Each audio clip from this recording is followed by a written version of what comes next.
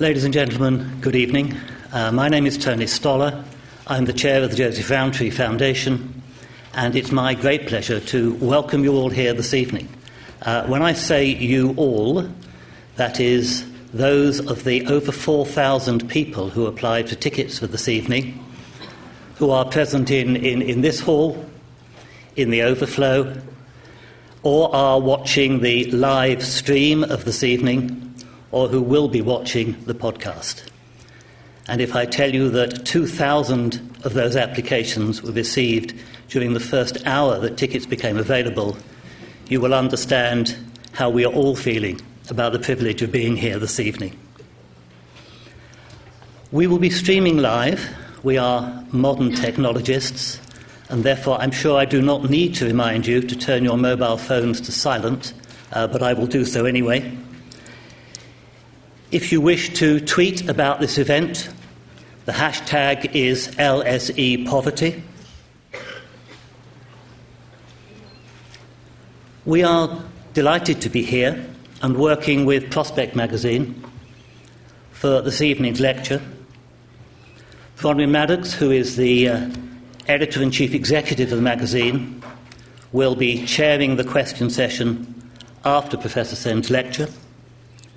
We're also very grateful to LSE for hosting the occasion this evening. Professor Sen is going to draw upon his genuinely groundbreaking work on poverty and development, and is going to examine this evening some of the biggest economic, moral, and philosophical issues facing anti-poverty campaigners today. And at Joseph Rowntree Foundation, we think we know a little bit about anti-poverty campaigning. We have been concerned with poverty, its causes, and its impact since 1904. And we're currently in the early stages of a major project to develop an anti-poverty strategy for the UK, deploying not only the data, but also the lived experiences of those who are in poverty and those who work with them. It is therefore important and relevant and fascinating for us to be able to hear Professor Sen this evening.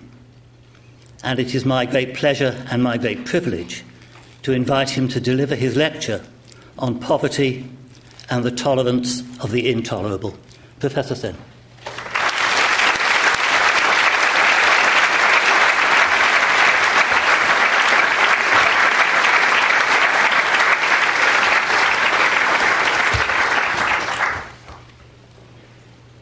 Well, I'm very honored to be here and giving this lecture associated with both the Prospect magazine and the Rowntree Foundation, two institutions I've greatly admired, and held at LSE, where, of course, I taught for many years. I used to give lectures on principles here. I think I'm missing a blackboard, which was very convenient to have. Can I be heard? There's some issue about whether I should have a label thing. No, we don't need it. Okay, wonderful. Thank you. The title is Poverty and Tolerating the Intolerable. I think that was the title that was agreed on. For a person born in India, persistent encounter with poverty is not escapable. As a child, I had seen huge deprivations of many different kinds. By the time I was 9, I had come to see poverty as a fact of life, even though I had not fully grasped yet how appallingly barbaric extreme poverty could be. It was in my 10th year that the Bengal famine of 1943 erupted, 4 years before the end of the Raj. And the streets were suddenly full of dying people succumbing to starvation and related illnesses. And with that came the inescapable inhumanity to which famished, destitute descend. Coming from a lower middle class family, I was allowed to give a small amount of rice to anyone who came at our door, but felt ashamed that we could not give more.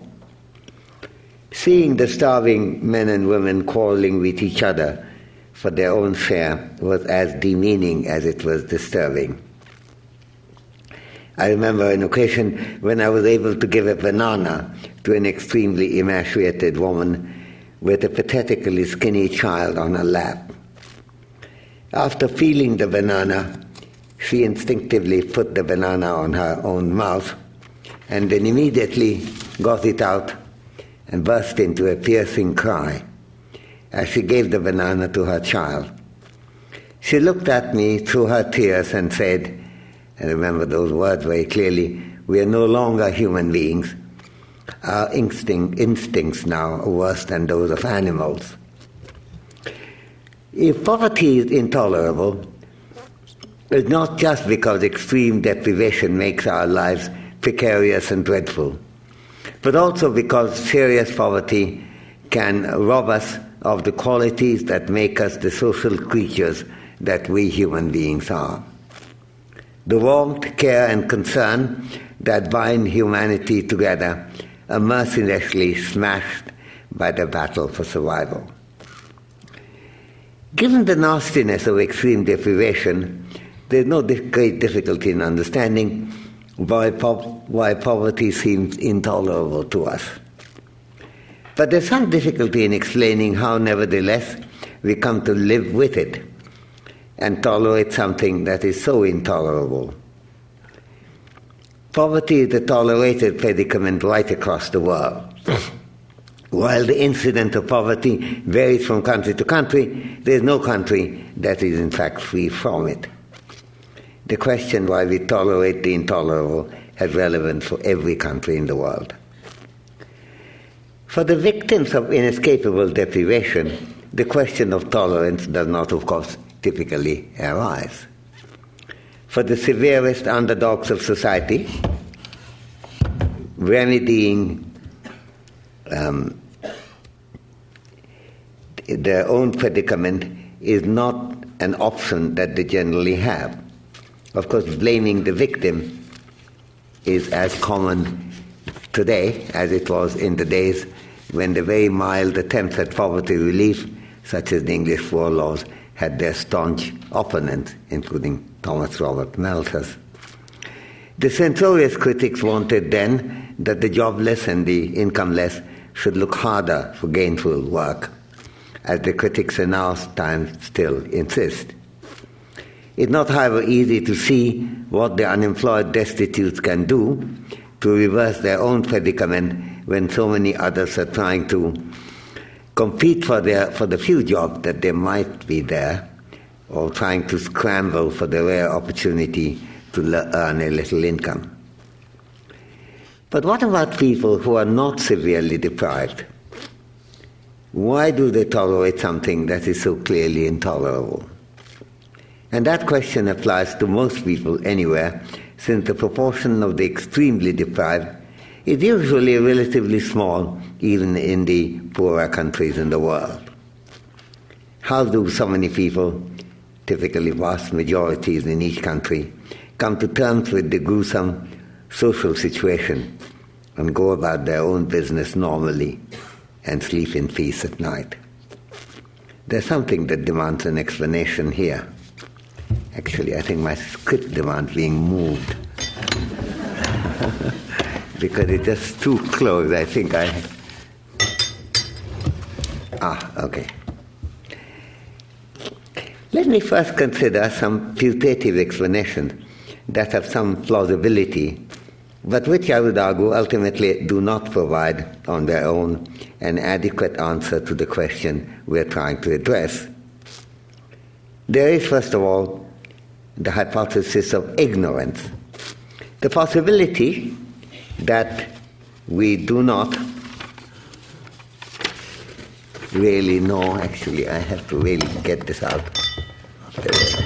So we come and take it. Do you think it can be moved? Okay, yeah, gosh. Can be taken away. Thank you. Thank you very much.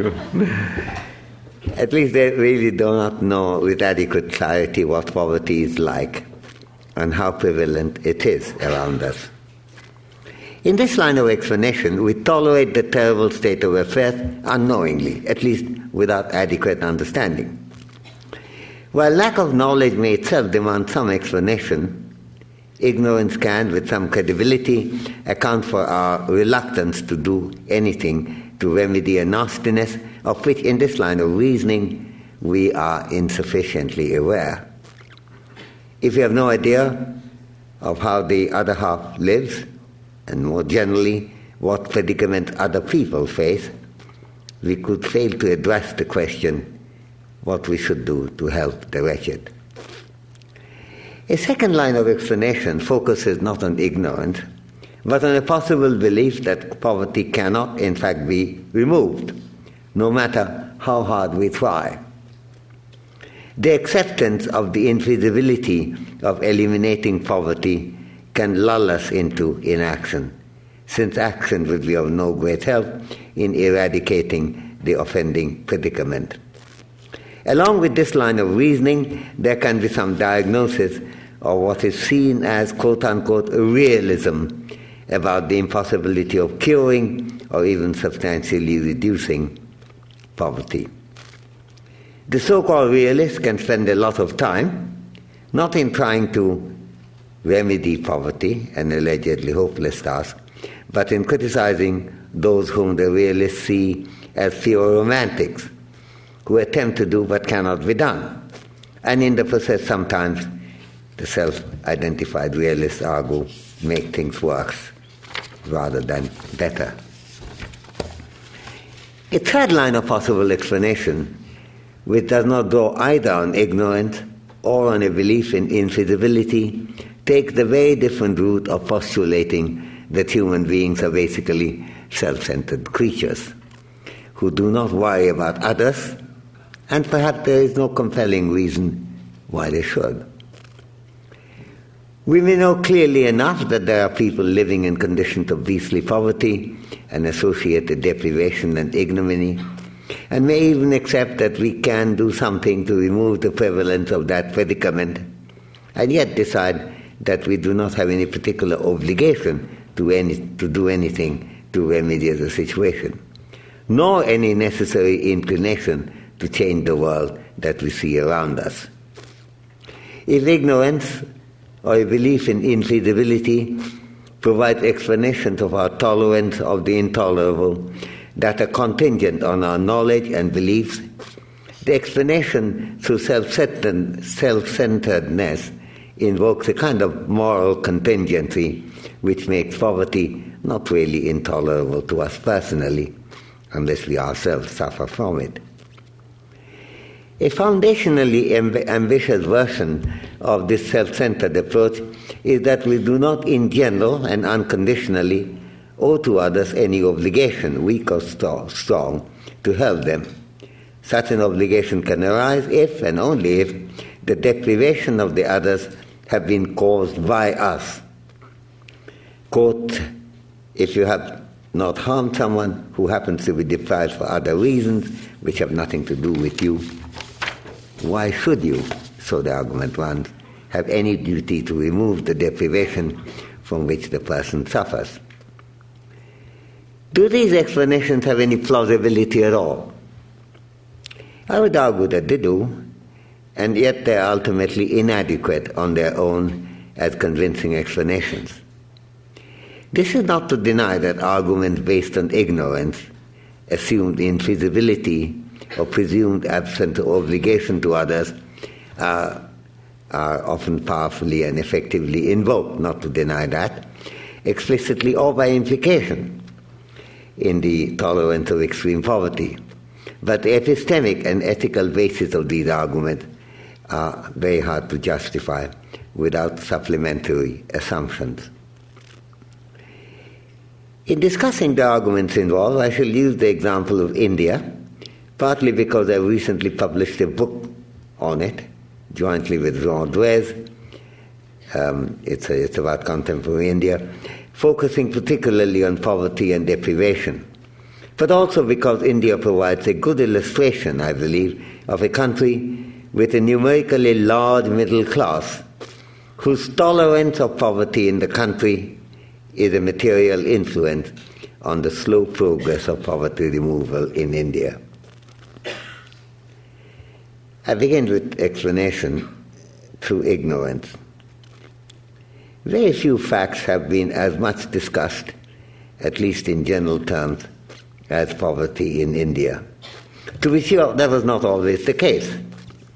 And indeed, the founder of modern economics, Adam Smith, included India in general and Bengal in particular as being among the richest countries in the world. And Smith went into explanation as to how that has happened and attributed it to the fruitfulness of river-based trade, which made the Ganges and the Indus and the Yangtze different, and the Nile different from many other countries. But Smith too discussed the predicament of the poor in India, despite its richness, as indeed he discussed also the diminished lives of the poor in England, Scotland, and Ireland.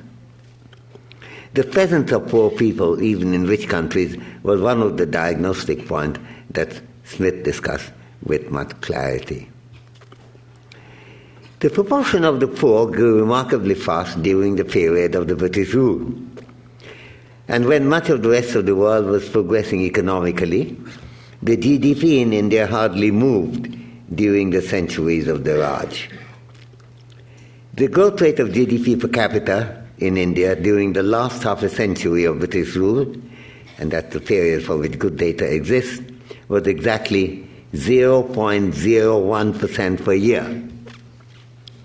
As Angus Deaton, one of the leading econometricians in the world, has argued in his recent book, The Great Escape and the Origins of Inequality, I quote from Deaton, it is possible that the deprivation in childhood of Indians born around mid-century, that is around the time of India's independence in 1947, was as severe as any large group in history, all the way back to the Neolithic Revolution and the hunter-gatherers that preceded them.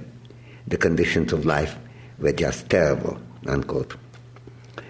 Things have moved since then, and India's per capita income today is 4 times what it was in 1947. But the level is still very low of level of per capita income, and there are huge numbers of people among the Indian population who not only have very low income, but whose opportunity for healthcare, education, social security are abysmal. And yet the Indian middle class, with comparatively comfortable lives, is quite large, indeed very large, and consists of 200 or 300 million relatively well-off people. We're not talking here about Maharajas and India's rapidly growing list of billionaires, but the very large group of people who do all right in terms of modern comfort and as well as traditional facilities. One result of having such a large and dynamic middle class is that it has had a huge hold over the priorities and coverage of the Indian media, both the print media and the broadcast channels. The interest and preoccupations of the middle classes certainly make the newspapers very readable and sometimes quite fun, and the television, cables and radios are lively as well. Every time I go back to India, notice how lively they are. And yet a huge side effect of this glitzy focus is the crowding out of what could have been good discussion of the nature, extent, and remediability of India's extensive poverty, which is hardly ever discussed. Income data do, of course, bring out how terribly poor most Indians still are. But to add to the complication in informational reach, the poverty of most Indians relate also to meager and bad health care, limited and low-quality schooling, and other deprivations of public services in a way that does not quite apply to many developing countries, for example, in China or Brazil or Thailand. Indeed, measures of private income miss the role of public services in education, healthcare, social facilities, and environmental support, which can make a big difference in protecting people from deprivation and in expanding their freedoms. For both these reasons, inequality in India takes the terrible form of a massive disparity between the privileged and the rest, with a huge deficiency of the basic requirements for a minimally acceptable life for the underdogs of society. Elementary facilities of a usable school, an accessible hospital, a toilet at home, or 2 square meals a day are missing for a huge proportion of the Indian population in the way they are not, emphatically, in China or Thailand. And yet there is very little knowledge and understanding of how out of line India is in terms of basic public facilities for poverty removal if you go through the media. The silence of the media on this is certainly one of the factors that help the perpetuation of these disadvantages, even when the overall growth rate of the Indian economy is, as it has been for a long time, one of the highest in the world. Having or not having knowledge is not merely a matter of availability of information when sought. In this respect, India has taken a huge stride forward through its remarkably extensive Right to Information Act, one of the most far-reaching in the world, giving anyone access to the huge variety of information involving public affairs, if and when any such data is sought by anybody in the country. But this has not brought the facts of multi-layered deprivation of the vast army of the Indian poor into the political consciousness of the vocal and influential public. Even when the newly formed Aam Aadmi Party does miracles in bringing certain neglected issues that worry the middle classes a lot into public discussion, such as the prevalence of corruption and the high price of utilities for those who are connected to the supply of such utilities, the population surrounding the new departure has fairly strong class bias in it. Aam Aadmi Party, in this context, is among the privileged, maybe the bottom 20% of the top 20%, but is still the privileged. The achievement of the Aam Aadmi Party deserves recognition and appreciation, and I believe strongly in that. But the reach of its coverage calls for very considerable extension if the deficiency of knowledge about poverty in India has to be remedied for widespread public discussion. India is not, of course, the only country with such problems, though the special nature of the neglect of the poor, particularly their healthcare and education, is quite unusual in the country. In America, it's very difficult to get the media to take a sufficiently extensive interest in the terrible consequences of the neglect of medical coverage or absence thereof, or for that matter, the remarkable presence of serious hunger in the USA, in the richest country in the world. There are similar blind spots in European discussions as well. We have to recognize that having, and in particular not having knowledge, is a much more complicated social issue than the much discussed, and of course also very important, question of censorship and informational availability when sought. I turn now to the second line of explanation, in terms of belief in the unremediability of poverty. Many people take the existence and high incidence of poverty as facts about which little can be done, like a sunset or monsoon showers. That hypothesis is very difficult to defend on empirical grounds, since major reductions in poverty have been achieved across the world, from Europe and USA to East Asia and Latin America, through intelligent human efforts. A weaker version of this skepticism takes the form of arguing for single-minded concentration on high economic growth, without bothering about poverty reduction, with the firm belief that income growth is the quickest and the most effective way of cutting down the incidence of poverty.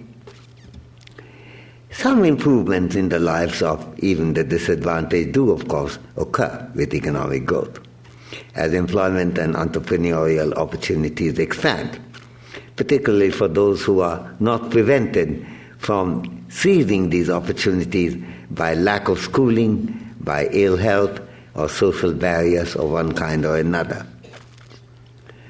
But public support to the underprivileged is extremely important in general in helping them to overcome these disadvantages and ensuring that the fruits of economic growth are shared widely.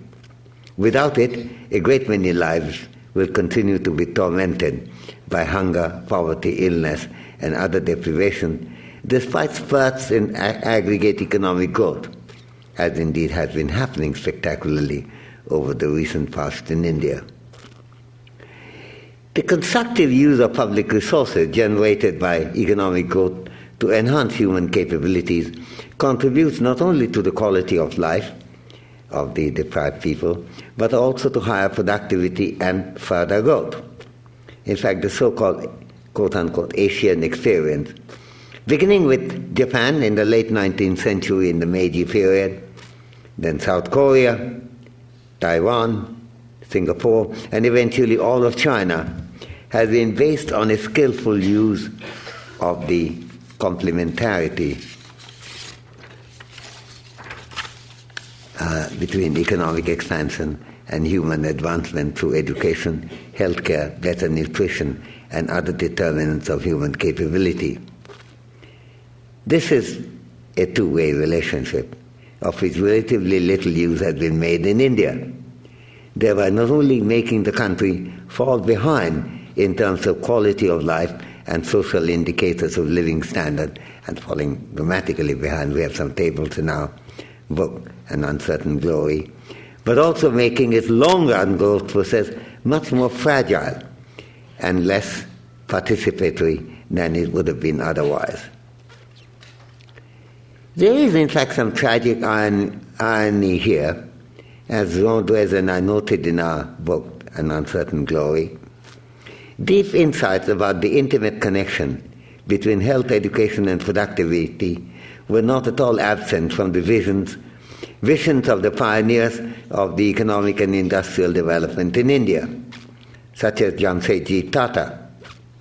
As F.R. Harris, the biographer of Tata, describes, the conception of Jamshedpur in his biography of Jamsetji, I quote, "From the time of driving in the first stake, the Iron and Steel Company assumed the function of a municipality," unquote, focusing on free health care, decent schooling, provision of safe water, and basic sanitation, among other industrial and social initiatives.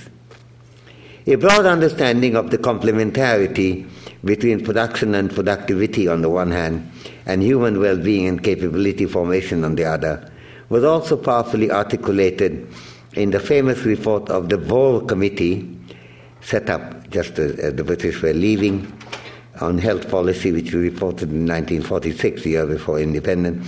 I quote from the Boer Committee, "If it were possible to evaluate the loss which this country annually suffers through avoidable waste of valuable human material and the lowering of human efficiency through malnutrition and preventable morbidity, we feel that the result would be so startling that the whole country would be aroused and would not rest until a radical change had been brought about," unquote. Alas, the country had not been aroused by the neglect of health and education and other public services. On the contrary, this neglect and its far-reaching consequences have received little attention in public discussion over 6 decades and more of the functioning of independent and democratic India. India has missed out fairly comprehensively on a large part of the lessons of Asian economic development, which has rapidly enhanced human well-being and capability, along with, and indeed as a part of, pursuing fast economic growth. A critical part of the East Asian strategy has been the use of public revenue, itself expanded by economic growth, to remove huge deficiencies in social, education and health services, and to meet the growing demand of social and physical infrastructure, while making public services more accountable and efficiently organized. China's experience also shows that devoting much more public revenue than India does to education, healthcare, and nutrition of the people is compatible with, and indeed very helpful for, high and sustained economic growth. Comparing India's miserable allocation of 1.2% of the GDP to public expenditure on health with China's much higher figure of 2.7%. What is striking is not only the lack of understanding of the demands of public health in India, but also how limited the understanding of many champions of economic growth are of the precise requirements for fast and sustained economic growth. We are bombarded by deafening rhetoric on quote-unquote the priority of economic growth, with little thought given to health, education and other aspects of the formation of human capabilities, reflecting a disarmingly foggy understanding of how long-run growth and participatory development can actually be achieved and sustained. I'm singling out India for illustration in this lecture, but of course the failure to recognize the complementarity between economic growth and human capability expansion applies to many other countries as well. I do not have the time in this lecture to discuss how a presumption of an unreal disconnect has plagued the European attempt at overcoming its ongoing economic and financial crisis. I'd be quite happy to come back to that question if it comes up in the Q&A part of today's session, particularly dealing with the disastrous long-run implications of high youth unemployment and curtailed social services for the future of Europe. I must, however, move on to the third line of alleged explanation of the tolerance of the intolerable. That human beings are incapable of deep sympathy for others and unable to be committed to help others to lead decent lives is an often repeated generalization, oddly enough, about mankind. Peculiar as it might be, that epistemically unsupported and ethically befuddled point of view is sometimes attributed even to the founder of modern economics, Adam Smith, which is of course based on reading a couple of paragraphs from one of his books, mostly about butcher, baker and brewer, and ignoring the rest of his writings.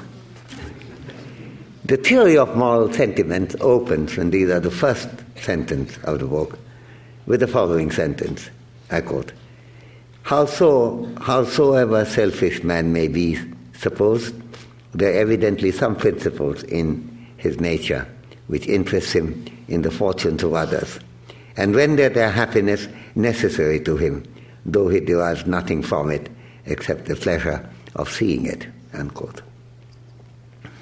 Smith's analysis is further developed as the book proceeds, the theory of moral sentiment, and he makes particular use of his thought experiment of the impartial spectator as a device for reasoned self-scrutiny, of which he thought human beings are perfectly capable. The invoking of that connection occurs repeatedly in the Wealth of Nations as well, and even in his posthumously published lectures on jurisprudence. The idea that we have moral reasons not to worry about the poverty and suffering of others is hard to defend on any well-reasoned ethical approach, and that applies as much in the case of India as it does to Europe and America and the rest of the world.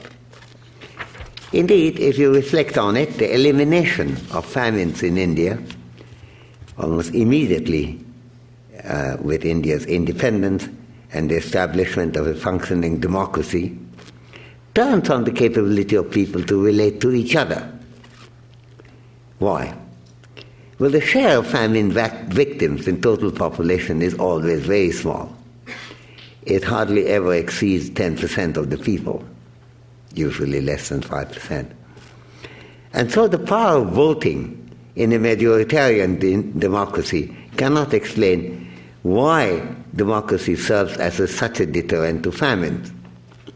We have to see how the discussion of the agony and the misery of the famine victims resonate with the majority of the people, as democracy with a free media allows and encourages public discussion of these outrages. I wanted some time for discussion, so I'm going to conclude now. To conclude, the problem of the limited reach of the media is not one that arises from the inability of people to sympathize with each other. I think the hypothesis of such an alleged disconnect, a moral disconnect that is hard to understand, is not a particularly useful way of trying to understand how the intolerable is tolerated. We do, however, get more of a help from the hypothesis of ignorance, not arising from the unavailability of empirical information, but from a cultivated social lack of interest, linked ultimately, certainly in the case of India, with its hardened social inequalities related to class, caste, and gender. There are some useful insights also from the role of the belief in unremediable poverty, or more commonly, from letting the market do its job of poverty removal with no role for public effort. These hypotheses are important to consider, not because they have serious empirical support, they do not, but because they constitute parts of a well-established theory that is hard to dislodge despite all the evidence to the contrary. It is, I suppose, some consolation in comparing the three that the tolerance of the intolerable arises ultimately from fallacious reasoning rather than the foundationally unsympathetic nature of human beings. The remedy of defective reasoning is, of course, better reasoning. In that recognition, there's surely some case for celebration. Thank you. So I go, yes,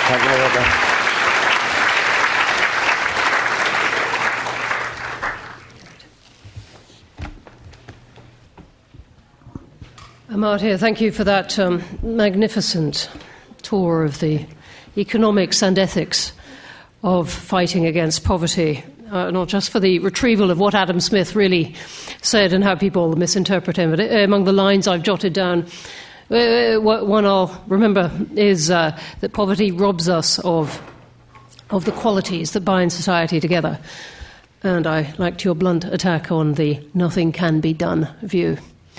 We've got about 45 minutes for discussion, and I know there are going to be a lot of questions. Apologies to people who are not in this hall.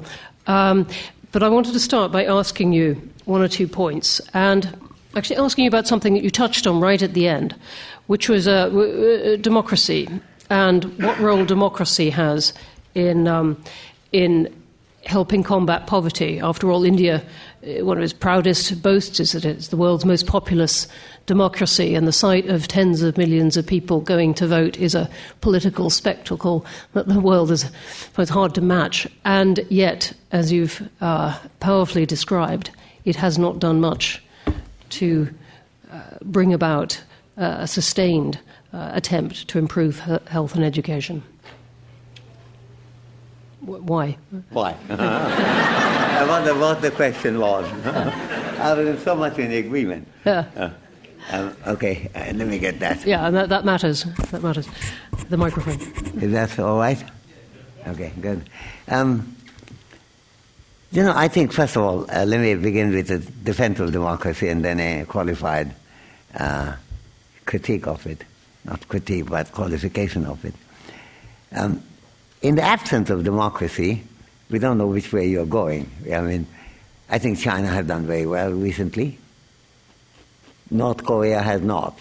done very well in growth. No, in the quality of life. In quality of life, yes. Yeah, dramatically better. Yes. Longer life expectancy, lower mortality, higher level of education, better health care. They have.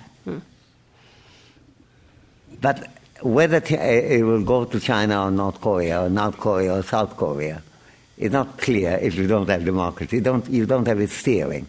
And as you know, China did also have the largest famine in recorded history. Yes. 30 million people. That's the largest number of death I know. I think the largest proportion of death was the Irish famine, but in absolute numbers.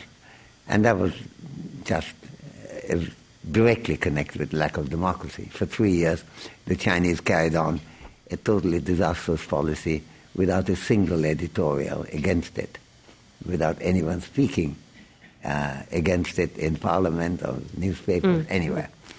So I think you take a bit of a risk, and sometimes it works, sometimes it doesn't.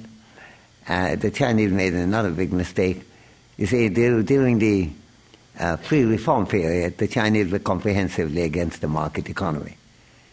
And it's quite extraordinary how little understanding of market economy they had. And I happened to be in Oxford when they were reforming it.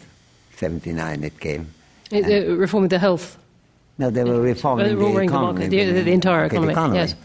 And I spent some time, since we used to have a flow of Chinese students, explaining how the market works and why that's important. But then in 2 or 3 years I have to explain that why it works very well in agriculture and industry, eliminating universal health care and asking people to buy your health insurance is not a frightfully smart thing to do. The Chinese got their 100% coverage reduced to 12%. And for the following quarter century, 25 years, between 1979 and 2004, the Chinese expansion of life expectancy was dramatically slow. So much that India, coming from behind, almost caught up with China. By about 2004, it took a long time, they decided they made a mistake. I happen to be connected with the Peking University, actually chaired their advisory board for the Development Institute, and it was quite becoming clear that economists were getting very upset about that. 2004, they changed, and of course in typical Chinese style, from 12% they went to 96% within about 8 to 10 years. So I think, there's a mixed story. I think the thing to look at in India is whether we are making adequate use of democracy or not. The misinformation that the media has presented, even connected with our book, the book which we published, of course the business media didn't much like it, with one exception, the Economic Times, which is the largest circulation, right from the beginning supported what we were saying. But the other business media were pretty much against it. And the argument was, no, that's not the problem. India used to be a socialist economy, they say. I must say, some socialism with half, if the Soviet Union and Vietnam and Cuba did nothing, they put everyone to school, even though Rabindranath Tagore wrote about it in 1930. A book that was promptly banned by the British government and would not be released until after independence. So they were not doing any of those things which socialist economy were, but they were doing the other thing, namely crippling the market economy. So we were, of course, very much in favor of reform, had been before and now. But we said that is inadequate. You have to do education, healthcare, and so on. And the Chinese, oddly enough, provided a very good model for us, because they were spending much more on healthcare, much more in education, much more in immunization, much more on social security. Now, they have big things too. I mean, they had one-child policy, they had all kinds of barbarism too. On the other hand, there's a lot to learn from that. Now, that was always interpreted by the papers as saying, oh, that's not really right, that they're going back to the old socialist model, is what I was told. And unfortunately, even before the meeting, I was talking with a gentleman who was probably here, and he promised to ask me a question. And I said that, what do you think is India's main problem? The money spent on social policy. Now, India has an employment guarantee scheme, 100 days employment, and they've just started food security. They could have been much better devised, we don't doubt that. How profligate are they? Well, between the two, the employment scheme absorbs 0.29% of GDP. Subsidized power for those who have power connections absorb between 1.5% to 2% of GDP. The totality of healthcare, all healthcare by government, all food subsidy, all employment is considerably less than the money spent for supporting the middle class's lower price of electricity, fertilizer, diesel, on which these limousines on which we are driven around and all these expend enormously more. The subsidy economy has to go, but the first thing they would say is food and employment, the only thing that helps the poor a little. And nothing at all taking on the middle classes. And even the Amartya's first act was to cut the power for those who are connected. 1/3 of the Indians are not connected to any electricity at all. So should I think from that, the political classes, if I can call them that, they do understand broadly the point you're making about the importance, or they pay lip service to the point you're making about the importance of health and education, but when that comes up against defensive, entrenched interests, I don't think they don't do anything about it, or you think they don't understand it? I think that, I think it's, understanding is a very complicated thing. Very nicely put. It's one thing to know it, and let me give an example from Pakistan.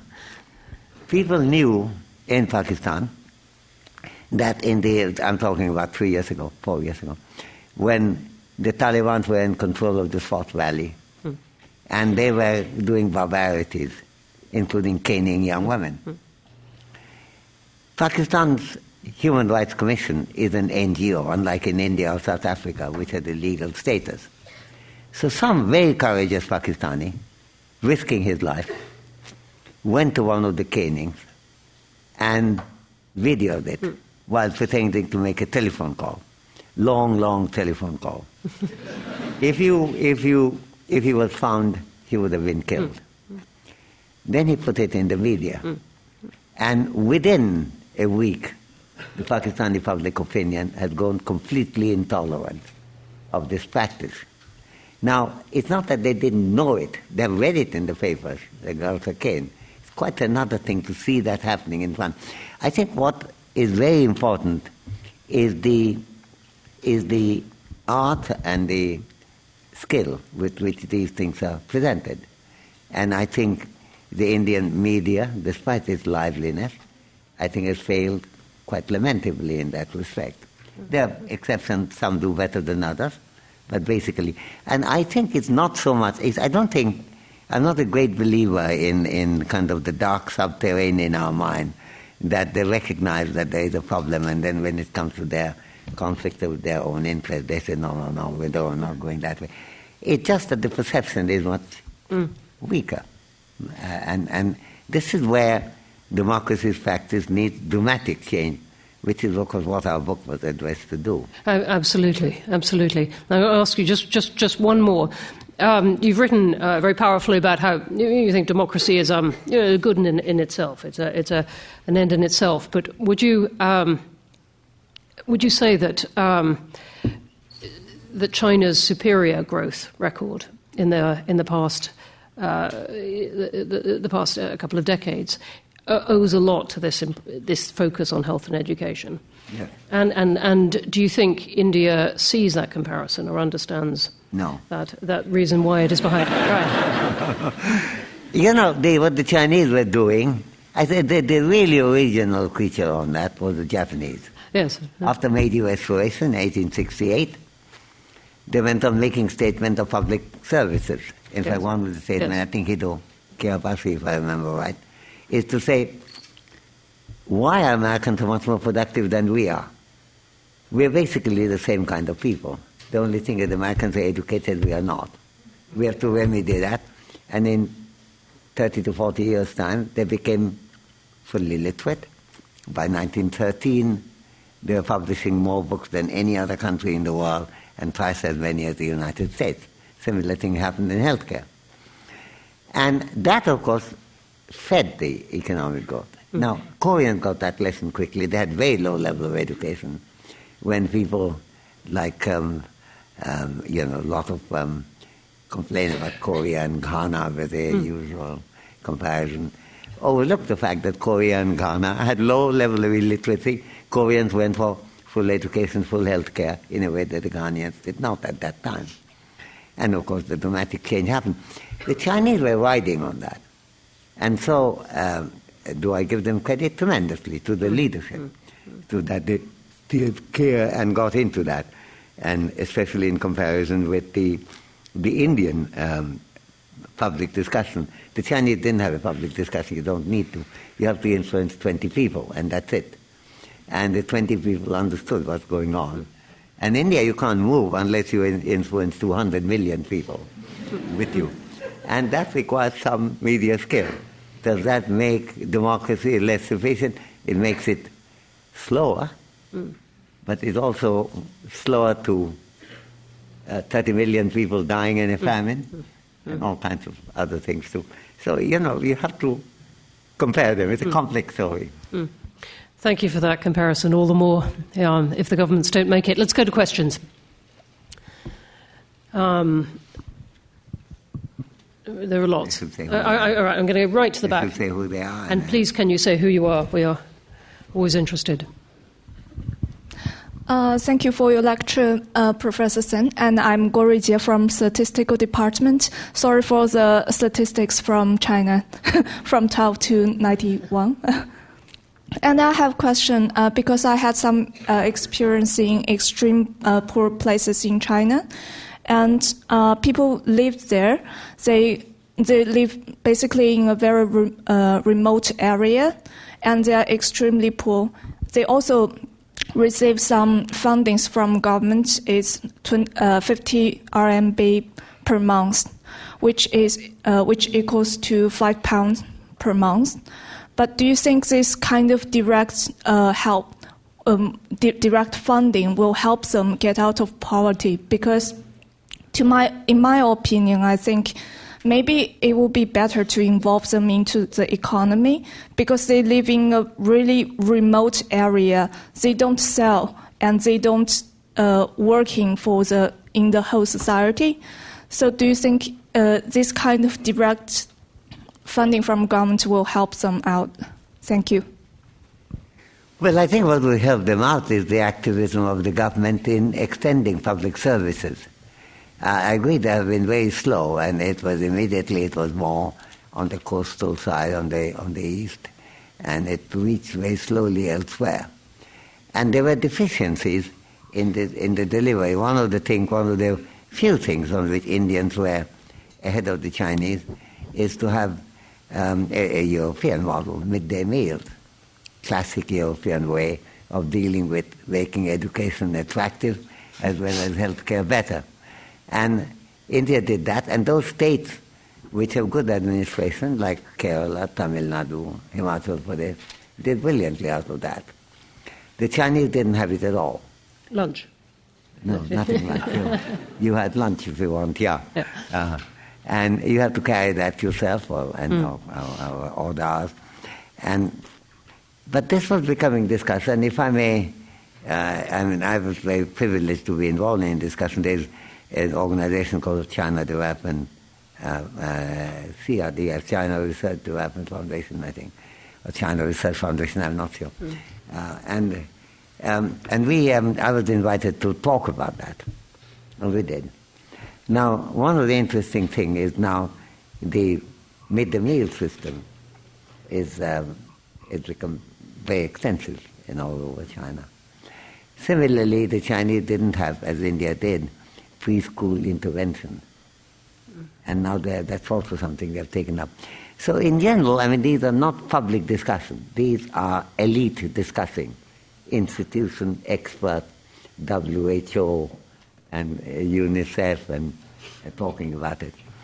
But the result is that there have been much more response to providing health care to all. Now, the contrast is there. Nevertheless, China had 100% immunization. India has 30% less than that. Even Bangladesh has 96%. There are all kinds of ways that the Indian... And if you look at some states in India, like Kerala, Tamil Nadu, etc., they're pretty well there. In fact, they have life expectancy longer than that in China. But if you look at the Indian average, then you recognize how much concentrated it is into about 40% of the Indian people. And they're really absolutely dreadful thing. So the contrast that you point out in China is serious and deserves attention. The contrast within India is even sharper. And I'm not praising China for having the contrast, but I'm praising China for trying to do something about trying to remove the contrast. And there I think the Chinese record is very considerably better than that of India. Interesting. Thank you. Here in the front. Thank you. I'm Julia Unwin. I'm the Chief Executive of the Joseph Rowntree Foundation. I want to thank you for that very profound and inspiring lecture, which I really enjoyed. You referred to the ignorance of poverty and people in poverty, which we would describe, certainly in the UK and the United States, as a sort of willful ignorance. There is no reason to be ignorant. As I grow older, I'm getting hard of hearing. Can you hold it? Oh, sorry. I would describe the ignorance... I was giving a hearing aid, actually. And then I put it, and I could hear everyone so loudly. And I went to Trinity High Table, and I found myself eavesdropping far away. I felt so ashamed that I took it out and don't use it often, but I should have today. Yeah. Okay. I'm so intrigued by that. I will try and answer. I'll try and continue. You talked about ignorance in your lecture, and I think in the United States, the United Kingdom, and indeed in Europe, we'd say there's a willful ignorance, a sort of social distance that makes it possible to treat poor people as invisible. And I wonder if you could reflect on the voices of people who are poor, because it is hard to see social change taking place without movement and anger by people affected. And yet poor people, as Robert Walker's told us, across the world feel ashamed. We have no proud to be poor movement. We don't hear those angry voices. We tend to hear people speaking on behalf of poor people. In your experience, is there any growing movement anywhere of poor people speaking for themselves? Well, I think there's two things. First of all, poor people must speak for themselves. That we agree. And there's a whole literature on the voices of the poor, and have been a lot discussed, and they're quite effective. And many of the changes in India was connected with these movements, like the right to food movement.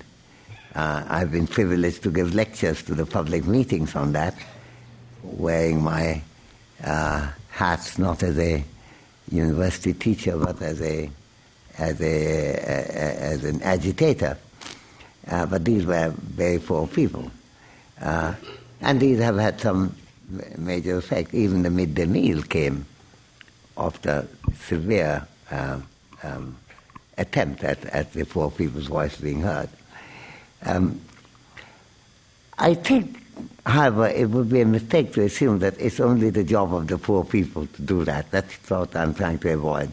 I take, I'm afraid, a rather Smithian view, Adam Smithian view, that if others are not able to sympathize, there's something wrong in them. And there is a need for, and that's why you brought the whole subject of impartial spectator. And I do think that I don't actually accept that the people are deliberately trying to keep it out. I think you have to, I can't hear, but you have to shout at my ear. So similarly, you have to shout at the ears of the rich to see how terrible it is. But when you do, it does. I think the famine victim thing is a very good case. Something which affects 5 to 10% of the people. How come? It's such a electoral dynamite. British Empire began with a big famine in 1770, and Adam Smith provided one of the brilliant analysis of that famine. Ended with another famine in 1943, which I happened to see, and all this period it went on having it. I think the big difference wasn't so much who was running it, but there wasn't a democracy. That there was no way you could suppress it. For example, the Bengal famine was completely suppressed by the censorship on grounds that the Japanese were in Burma, this would be irresponsible.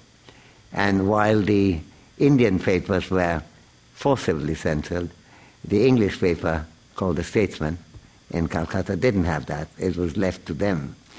And it was Ian Stevens who was as editor in a wonderful book called The Monsoon Morning. After some time he decided that he was completely failing as a journalist and broke the silence on that and made tremendous attacks in the third week of October of the famine of 43. It was discussed in the Parliament in Westminster within 10 days, and famine relief began within 10 days of that, and the famine was effectively over by the end of the next month. Now, I think all that requires that level of information. I think there are very few people who would actually resist hearing if you can spread it. So I'm taking what may be taken as a naive view. I don't think it's that naive. Thank you. The man here. Hello. Samuel from the Comparative Politics degree. So you talked a lot about the effects of political structures on the resolution of the problem of poverty. I would like to have your thoughts on economic structures. Shouldn't we also put into question the economic structures that are well established, implanted in our world today? That is to say, for example, the neoliberal concept. I just would like to have your thoughts on these economic structures. Thank you. You see, I think those who invented the term neoliberalism had some serious thought in mind, and at some level you can do that, and it's worth doing. It's a very good classroom exercise. But bringing in neoliberalism into explaining what's gone wrong in India, I think would be a huge mistake. They're not neoliberal; they're all interventionists of various kinds. And I think it's like fighting American imperialism, which had led to the demise of the Indian Communist Party. Because now that the Soviet Union is gone and the Chinese are beating the Americans in market competition, the Vietnamese and the Latin Americans are racing ahead in global intercourse. The mantle on resisting American imperialism fell on the Indian left. And the result of it was that if you have to discuss bad schools and bad health care by blaming the Americans, you don't get very far in that story at all. So that is not to say that American imperialism doesn't exist. It does exist in some much more sophisticated form. But the naivety of an antiquated theory of imperialism, going back as if it's 1905, and and a book called Imperialism just being published, that would be a huge mistake. I think neoliberalism at some level can provide much meat for discussion, and I'm in favor of that, putting on my hat as a teacher. But in the context of the public debate, it has only had the effect of marginalizing the voice that we miss most now in India, namely that of the left. Because by a series of cunning moves, the left Communist Party had succeeded in reducing its representation in Parliament dramatically. And that is not to the interests of India, because that voice needs to be heard, because that is the natural clientele. That's what the Vietnamese, that's what the Chinese Communist Party did. That's what the Japanese Communist Party did too. So I think one has to see what's the context. There is a context in which neoliberalism is very worth discussing. but the use of neoliberalism to cover up what is, I'm not accusing you of covering up, but you are commenting on it, cover up a complete lacuna on the part of the government of a certain kind of intervention, doing other kind of intervention. They're not neoliberals in any sense. Had they been neoliberals, then the voice would not be so strong in the business quarter in India. They want more reform. And by the way, I agree with them. They ought to have more reform. There are a lot of things that the red tape is absolutely terrible. It's not a neoliberal folly. So I think the possibility of mixing up different kinds of follies is really very strong. Thank you very much. Can we get a microphone to a woman in the front here?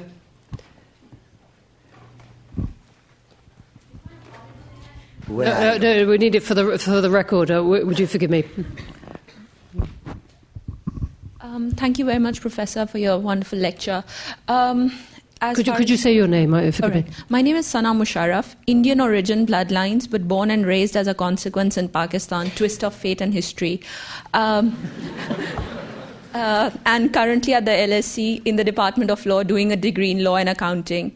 I wanted to ask you somewhat two philosophical questions related to poverty, sir. Yeah. Having seen poverty both in the developed and the developing country, is poverty a consequence of injustice? One. Second, and is poverty actually, as the world or the developed world calls poverty as a measure of wealth, or is it actually a mindset? Poverty, is it a mindset distinguishing or not distinguishing between wealth and richness? Or is poverty actually the definition by those who somehow have some degree of superiority by virtue of some nature? Just as a human nature. LSE might feel superior to University of Warwick, for example. Warwick, forgive me, I have no offense with the University of Warwick, if there are anyone associated with that. But just two basic questions, sir, because having seen it as a part of the developed world and having lived through the developing world, these questions just make me further lost. Thank you very much, sir. Thank you. I think poverty and injustice must be very closely related. It's not the only kind of injustice. When somebody is arrested by an authoritarian state and kept in prison and tortured, there's injustice of a kind that's not connected with poverty, that's connected with persecution. On the other hand, is poverty a very important ingredient of injustice? Yes. Would it be right to say injustice is the cause of poverty? I think that's what you suggested. I'm not sure that I see the reasoning there. I think the same unacceptable phenomenon involving poverty may be described as unjust, and therefore they're part of injustice. But to say injustice is causing it it's not clear which is how the reasoning there would go. Is it not, you and I are both trained at academic institutions, and we can perhaps bring out a connection which would work. But it's not a natural way of thinking about it. Injustice is, like, I don't know, if you want to say that obesity or smoking produces very bad health.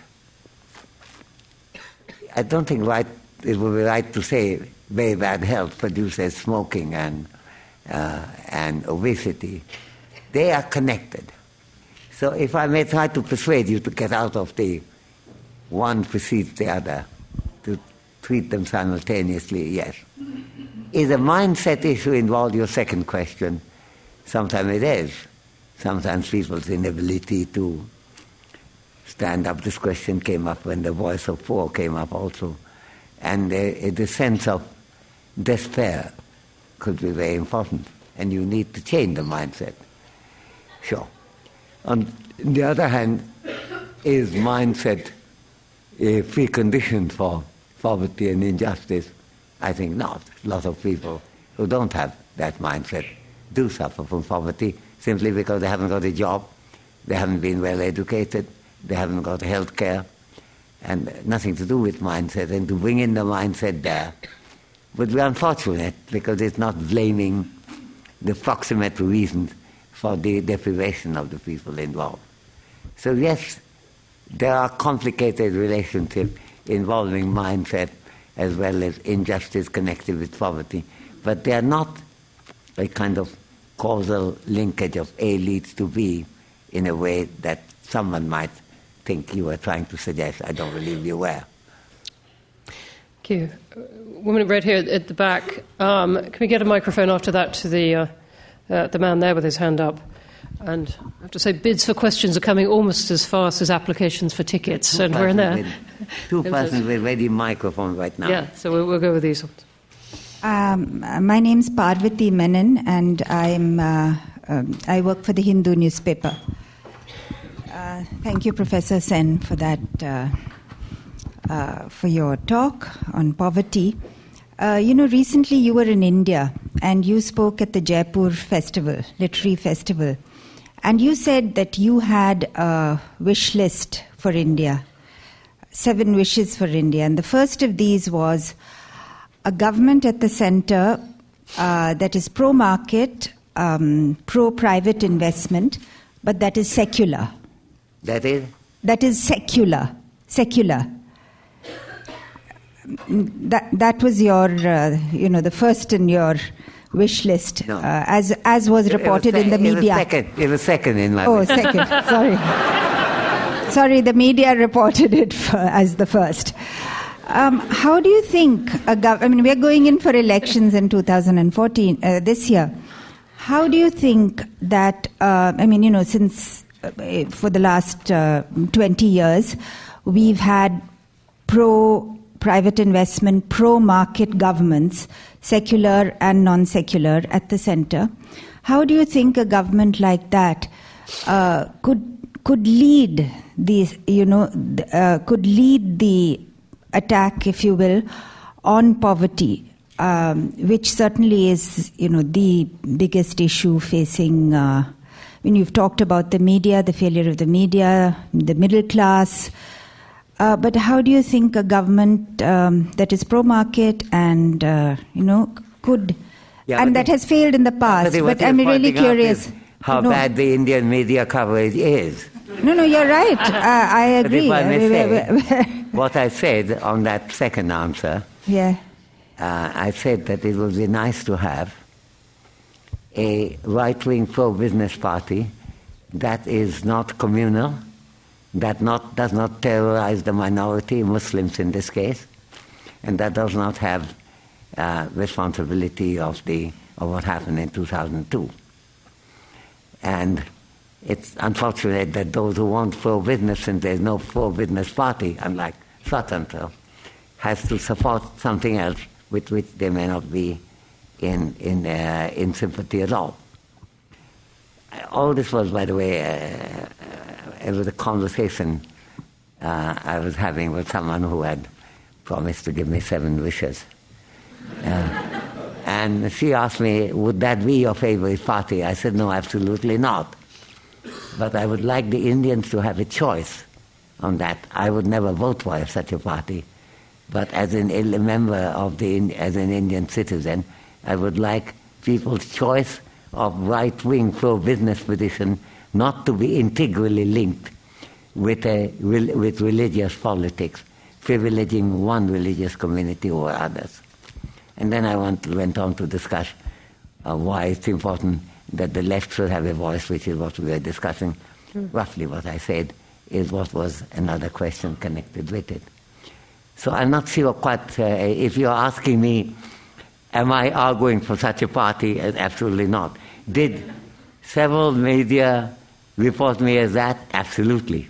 Did any of the newspaper carry all 7 of my wishes and discussion in reasonable prose? Yes, DNA did.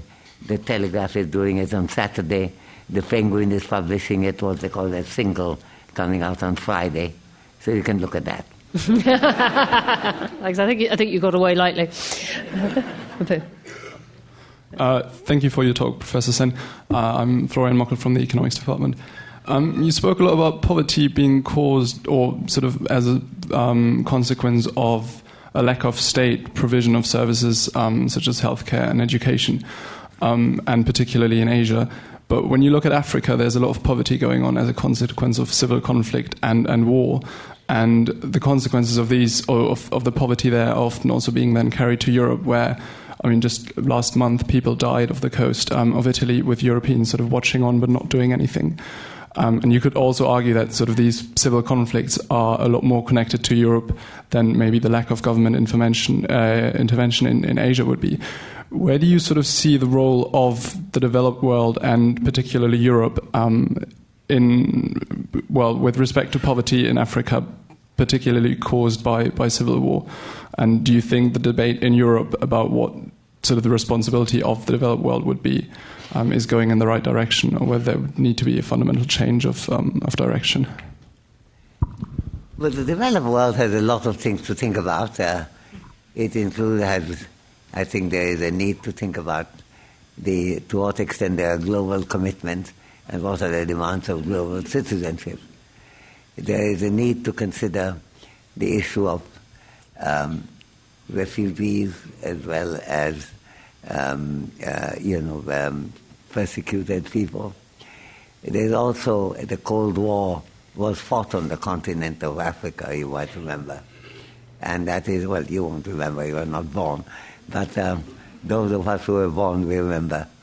And no matter how dictatorial, if it were pro-Soviet, it had support from the Soviet Union. If it was pro-American, from the Americans and the British too. And the continent, which began with the promise of democracy, first time I went to Africa, early 60s, suddenly changed into a continent of just war with each other, dividing in the lines of the Cold War, that period. That's history. Are there things going on now? Yes, there are quite a lot. But, it would take me so far away from what I've been talking about in this lecture that has to be another occasion when you and I could chat on that. Yeah. Thank you. Question here.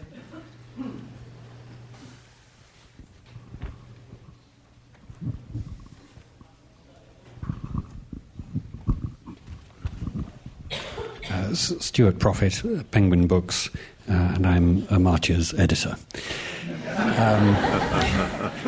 Amartya, you began your lecture by saying that poverty exists in every country. Is there any gain to be had by comparing levels of poverty and the way in which poverty is treated in developing countries and fully developed countries? And secondly, how effectively do you think European governments are dealing with poverty in their own countries? Well, I personally think that European government policies generally, I know that I go against the dominant view in Britain as well as in Europe. I think the way of handling the economic crisis has been very unfortunate for poverty and indeed for the long-run future of Europe, as I indeed said. I know that whenever the growth rate here goes up from 1.5% to 2%, there's enormous cheer comes out, just as the Indians keep weeping whenever the growth rate is 6%. Admittedly, the totals are larger here, but there is no particular reason why Europe should not be growing much faster than they have in the past. And I think the policies, no matter how limited success some country might have had, Britain a bit more than Spain, and so on.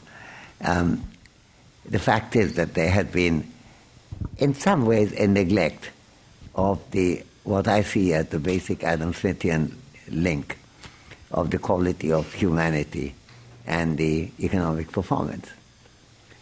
At one of his passages in The Wealth of Nations, Smith asked the question, why do you want good political economy? And then he said, well, that's mostly what in our terms today we'll say we need high economic growth. And why is high economic growth important? And Smith goes on to say, it's important, one, because it increases people's income, and he's quite careful there, and this allows people, not because they become richer, but it allows them, gives them the capability, he didn't use the language, but he's talking about that, to pursue those goals to which they would attach importance, of which removal of hunger would be one. And two, it increases money in the hands of the government, which allows the government to do those things which only the government can do. This is Adam Smith, Wealth of Nations. So that's one line which comes through everywhere.